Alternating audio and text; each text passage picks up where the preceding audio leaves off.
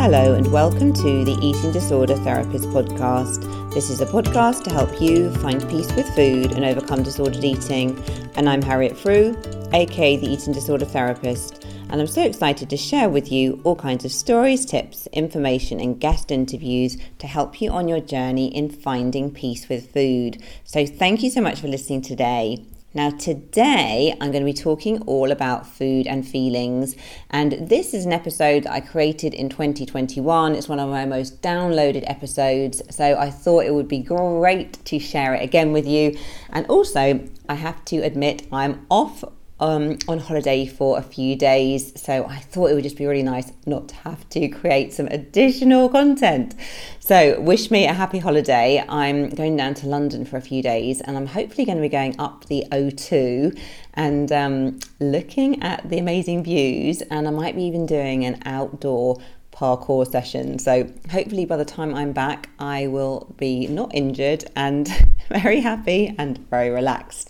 But before I launch into that, I just wanted to let you know that if you're not aware of already, I have a bite-sized therapy membership which is available now. For only £5 a month you can get access to additional content, including additional podcasts, short videos, longer educational videos. It's a chance to submit questions, be part of a membership and basically get a lot of insights and psychological understandings from the therapy room. It's not a substitute for therapy, but it's something that you can really use to support you on your journey and to empower and give you hope. So link is in the show notes. Do hope to see some of you there.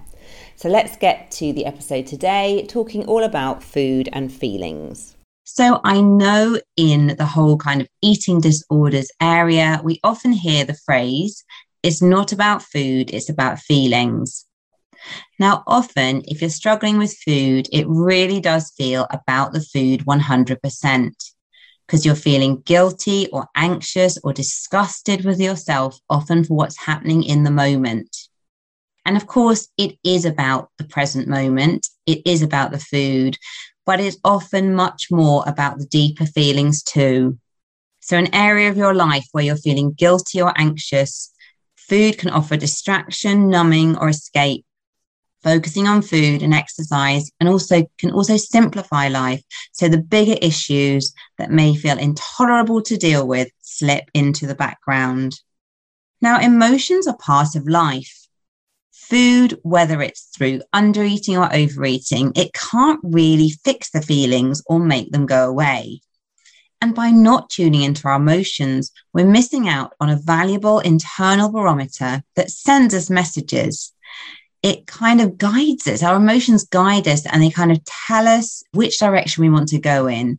It's kind of like that heart impulse that we're receiving through the body. Of course, we also need the brain, more logic and kind of head function. But if you ignore your feelings, you're missing out on such a depth of information. Now, of course, this might sound really simple just to start tuning in with your feelings, but your relationship with food is complex, as is mine. And many factors over the years will have influenced it, as it's been in the formation process since birth, even arguably before you were born. Your early caregivers and your home environment will have been key in shaping this. So initially, it can be helpful to start thinking about how your early food memories have been shaped. So you might start thinking about, what are your early memories of food and eating at home? Did you eat as a family? Were you allowed free access to food at home? Did people in your family enjoy cooking or not?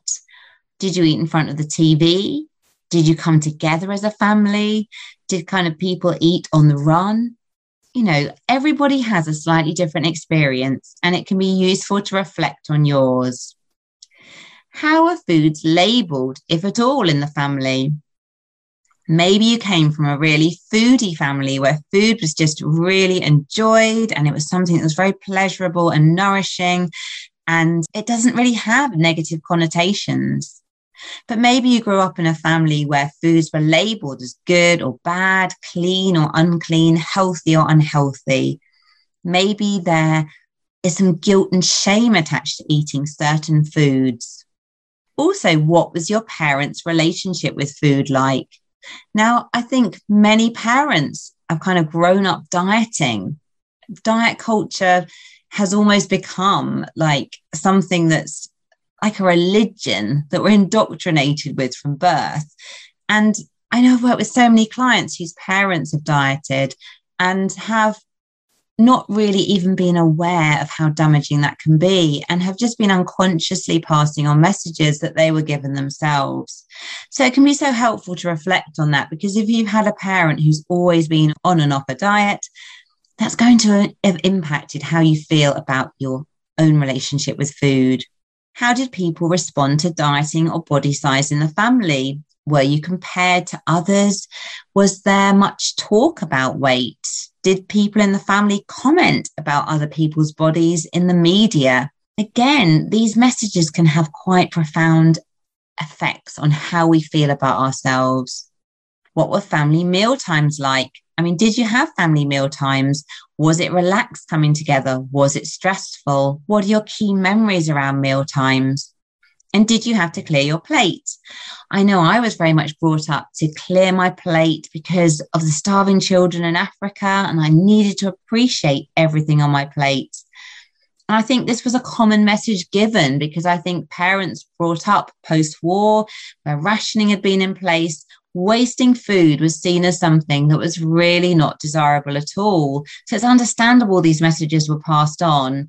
But obviously, if you always have to clear your plate, it can interfere with your hunger and natural fullness kind of cues. What was your family's attitude to wasting food? Were you allowed to waste food? Did a parent treat themselves as a dustbin, always having to finish all the unwanted food? And did you ever turn to food to feel better or soothe your emotions? You may have memories of maybe sneaking food or, taking food to your room, eating it in secret, hiding wrappers. And if you remember that, it may have shown early signs of emotional eating. And it's really important to have compassion for yourself because it probably is a way of coping with difficult things that may have been going on. And did you have any special family meals or traditions around food? You might have some really lovely and special memories around food that were unique to your family. You may have some traditions that you're carrying on with your own family today. It doesn't always have to be negative. There can be lots of kind of good things too. So you just want to reflect on the messages, which ones that you were exposed to do you want to keep? Which ones do you want to throw out? And which ones have powerfully influenced you? Because I think we so often absorb all these messages and don't question them. And some of them may be really helping us, but some of them may be hindering us. And the ones that are hindering you are the ones that you perhaps want to let go of and start to move away from. So moving away from focusing on food in the home and the emotional connection there, moving more to talking about emotions generally, your ability to deal with your emotions in a healthy way will also be impacted by your early experiences of interacting with and seeing others close to you deal with their emotions. So if you grew up in an environment that was safe and calm, where there was time to listen to one another, at least some of the time, and where feelings were validated and accepted, then you're more likely to be able to feel your emotions, express your feelings, and take action to soothe or feel better. So in this environment, if you're upset, the parent listens to the upset, offers soothing by listening and understanding, and then the child feels safe to express their feelings and moves on. In this example, the child learns it's okay to have feelings. Feelings are safe. Feelings can be expressed and managed healthily. This doesn't always happen, though, because home environments can sometimes be abusive or traumatic, or simply too busy and chaotic for healthy emotional processing. So if you experience a hostile environment with trauma or abuse, then understandably, this is going to have impacted how you deal with your feelings. And in this instance, you might well want to seek out individual counselling. But you don't have to have experienced trauma or abuse to still struggle with feelings. You might have come from a kind, caring, and loving home. However, the emotional component may have been lacking in some way. And this will largely be down to your parents or caregivers only being able to offer you emotional support based on their own lived experience. So if your parents' caregivers didn't do this for them, unless they've had therapy or done a great deal of personal development work, then they probably can't do that for you, or couldn't do that for you. And this, again, is not about being critical of parents, because I think everyone really generally is doing the best they can at the time.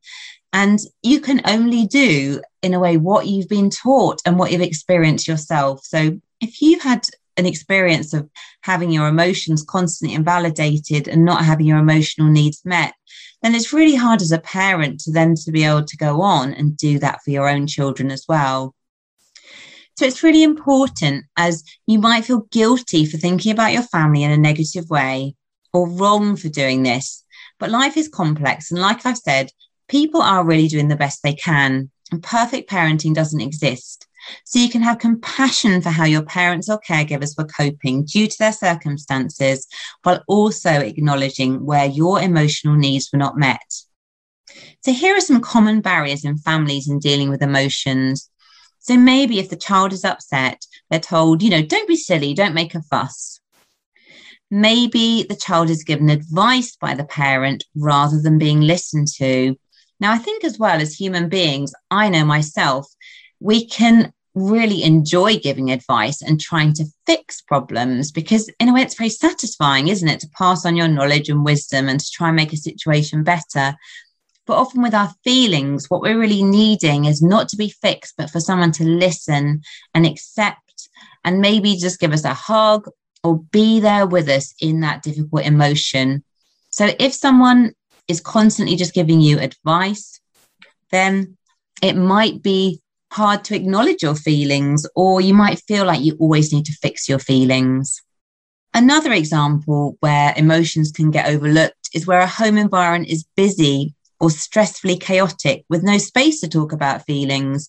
So if your family have gone through a very difficult time with maybe a bereavement or a divorce or a child illness or something, there may just be so much going on in the family that your parents aren't sort of emotionally available because they're dealing with so much themselves. Another example is where if you have someone in the family who vents their feelings loudly and openly and takes up all the emotional space. So in this instance, if you are the child in the family that's more the peacekeeper, the harmony maker, there may be no space for your feelings, and you tend to keep quiet, keep the peace, and you get very used to sweeping your emotions under the carpet and caring for others. And the final thing is where a child is shamed or made to feel wrong for feeling. So if you've been shamed for feeling certain things, if you've been humiliated, of course you're going to cut off from your feelings as a means of self-preservation, because you don't want to be vulnerable. Additionally, you may have struggled to manage your feelings long before you used food to cope.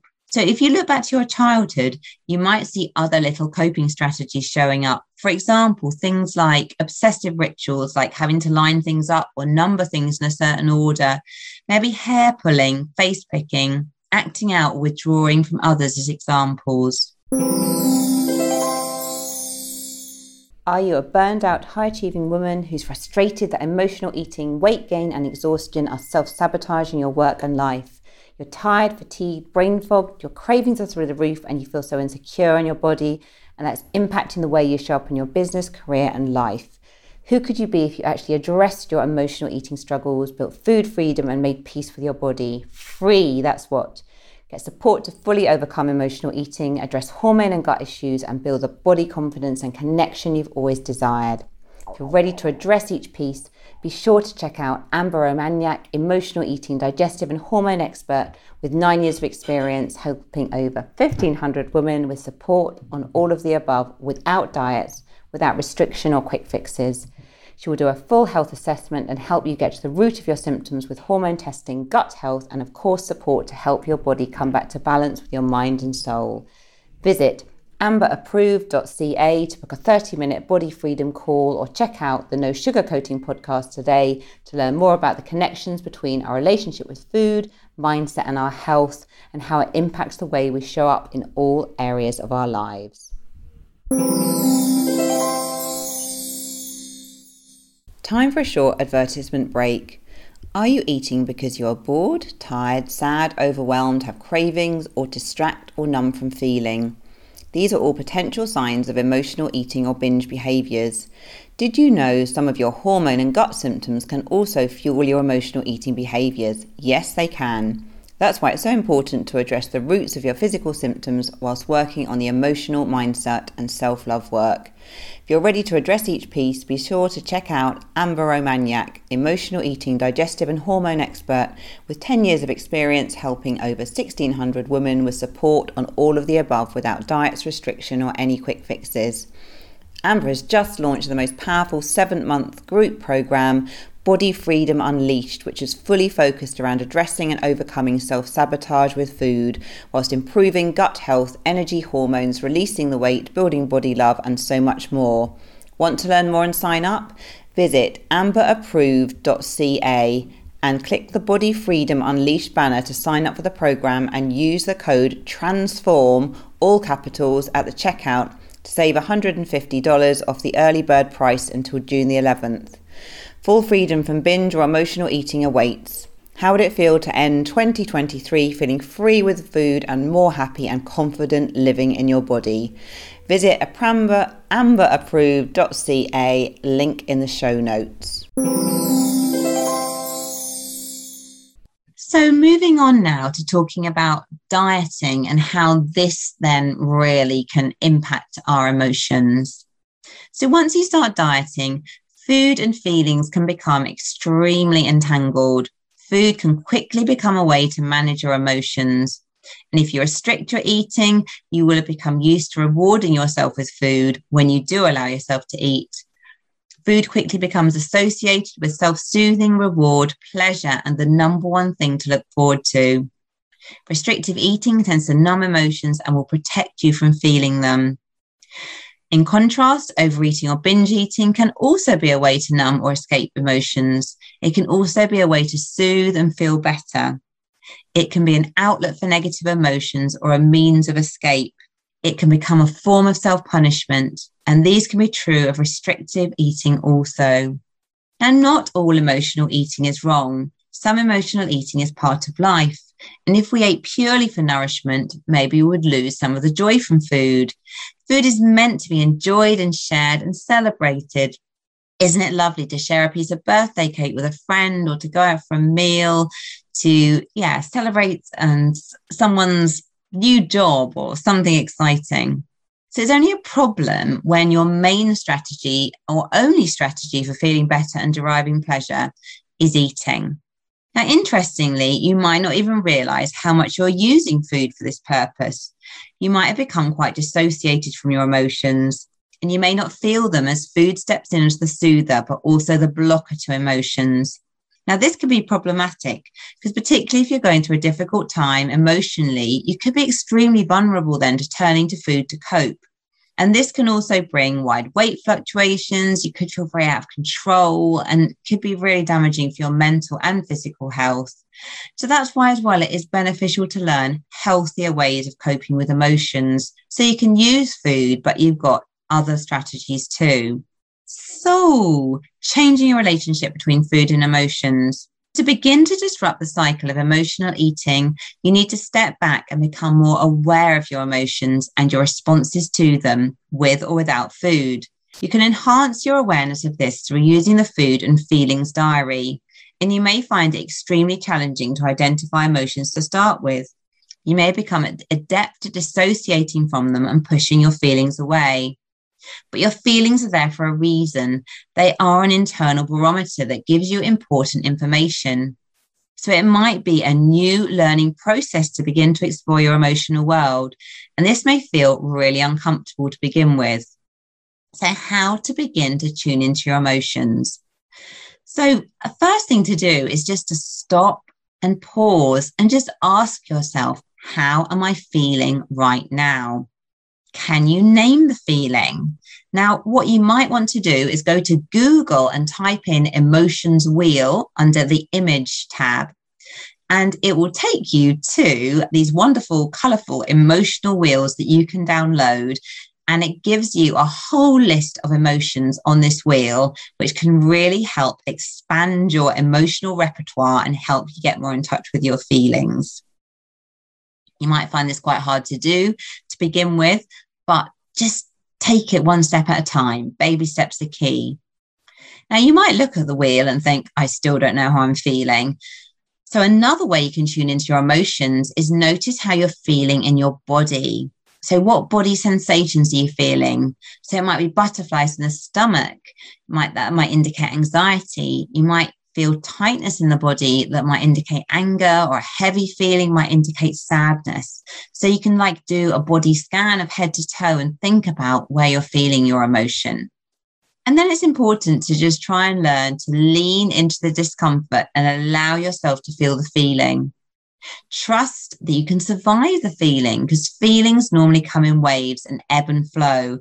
It's only when we ignore our feelings and push them all under the carpet that they can come out in this big volcano and they feel really destructive and overwhelming. And once you've identified the feeling, ask yourself the question, what is it that I need right now? How can I take care of myself? How else can I achieve this need without using food? Now, if I just give you an example myself earlier, I felt quite overwhelmed. At lunchtime, my children returned halfway through the day from school because they've had to isolate due to COVID. I'm meant to be working at home. So it's a whole kind of change and disruption to my day. So in the moment, I really felt quite overwhelmed.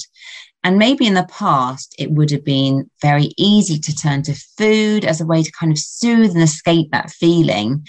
But I was aware I was feeling quite overwhelmed, and I recognized in a way that I just needed to slow down, take some time out, have my lunch, distracted myself with a few chores, kind of tuned in, engaged with the children, even briefly. And then I felt much calmer and I was able to engage in my work again. But I was only able to do that by taking that conscious step of stepping back and just really noticing how am I feeling and what do I need to take care of myself. Now, it's really important to be patient and kind with yourself with this process, because you're learning a new skill and it's not easy at first. So what are some common coping strategies for dealing with emotions in a healthy way? So it could be reaching out to a friend and getting support. I know that definitely when I'm feeling overwhelmed, often with my emotions, I really want to speak to one or two of my closest and trusted friends. It could just be having a hug. It could be writing down my feelings in a journal, going for a walk to have a change of scene, breathing or meditation, doing something that is kind and relaxing. And maybe, if you're feeling angry, you might need to express your energy outwards and safely. So maybe example, punching a cushion. Now, because of the short-term fix that food can offer in numbing, soothing or distracting, it is very typical that you might feel some ambivalence about not using food to regulate your emotions. This is very normal. Nothing else will feel as good as food to start with. And you may be also drawn to numbing feelings in alternative ways rather than food. For example, drinking alcohol, overworking, or shopping online. So try not to judge yourself, but be aware of the patterns you could fall into. Now, in the early stages of this work, you might feel that your emotions are all over the place. This is understandable, as if you've been suppressing your emotions for a while, then it's very reasonable that they've been building up like a pressure cooker. And you might find that you feel surges of emotion that can feel overwhelming, and this is uncomfortable. You might feel scared or angry at yourself for feeling emotions and want to direct them inwards by self-punishing. But really work not to do this, and do seek support if you're feeling really overwhelmed and that this is a very strong driver. So, points to consider taking forward. Everybody feels the whole range of emotions at different points. Everybody, however perfect things look on the outside, everyone feels envious, jealous, rage, anxiety, frustration at different times. And you can make your emotional life much easier if you're taking care of yourself. So if you're staying hydrated, eating regularly, managing alcohol, getting good sleep, you're going to be in a much better place to regulate your emotions. Because if you're hungry, tired, exhausted, really, really hard to regulate your emotions. You're going to be on a short fuse. Your ability to regulate your emotions will be severely compromised when self-care levels are low. I know myself, if I'm not looking after myself, I'm more irritable, I'm more frustrated, I'm less tolerant of other people. And if I find myself responding in those unhelpful ways, I know I need to fill up my self-care bucket and take care of myself. So remember, self-care isn't selfish. It actually makes you a much better person to be around. You are not wrong for having emotions. We all have emotions. And you don't have to be ruled by your emotions. They're this internal barometer that can guide you and help you follow your intuition, help you follow your values, help you follow your own path. They provide valuable wisdom and insight. And by not tuning into our emotions, we lose the joy of life, because I think as well, if you tune out from your negative emotions, you also lose the joy and pleasure too. So I hope you enjoyed this episode, and don't forget to go and check out Bite Size Therapy Eating Disorder membership. Link in the show notes, only £5 a month for lots of additional resources. If you're not following me already on Instagram, do seek me out, the Eating Disorder Therapist _. For further support with your relationship with food, do go to the eatingdisordertherapist.co.uk. If you enjoy this podcast, I would be so grateful if you'd follow, rate and review, as it helps it reach so many more listeners. Thank you so much for listening today, and I look forward to sharing another podcast episode with you very soon.